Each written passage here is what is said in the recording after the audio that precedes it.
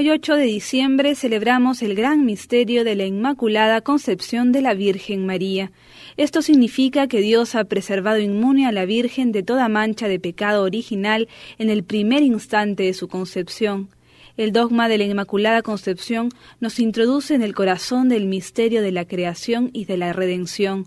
Dios ha querido dar a la criatura humana la vida en abundancia, condicionando, sin embargo, su iniciativa a una respuesta libre y amorosa.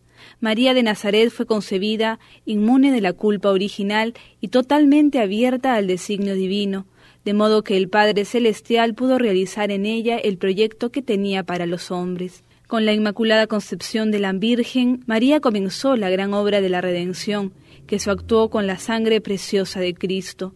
En él toda persona está llamada a realizarse plenamente hasta la perfección de la santidad.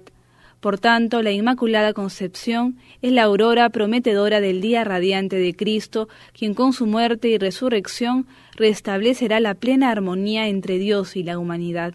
El 8 de diciembre de 1854, el beato Papa Pío IX, por medio de la bula Ineffabilis Deus, definía como dogma de fe la doctrina que sostiene que la Virgen María fue preservada inmune de toda mancha de la culpa original en el primer instante de su concepción por singular gracia y privilegio de Dios omnipotente, en atención a los méritos de Cristo Jesús, Salvador del género humano.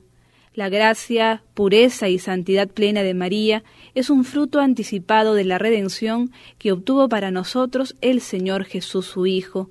En la Madre de Dios vemos la realidad de la humanidad reconciliada en Cristo.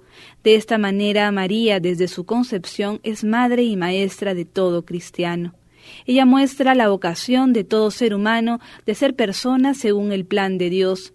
Todos estamos llamados, como ella, a responder al máximo de nuestras capacidades y posibilidades a esta vocación. El querido Papa Juan Pablo II señalaba que a María, primera redimida por Cristo, que tuvo el privilegio de no quedar sometida ni siquiera por un instante al poder del mal y del pecado, miran los cristianos como al modelo perfecto y a la imagen de la santidad que están llamados a alcanzar con la ayuda de la gracia del Señor en su vida.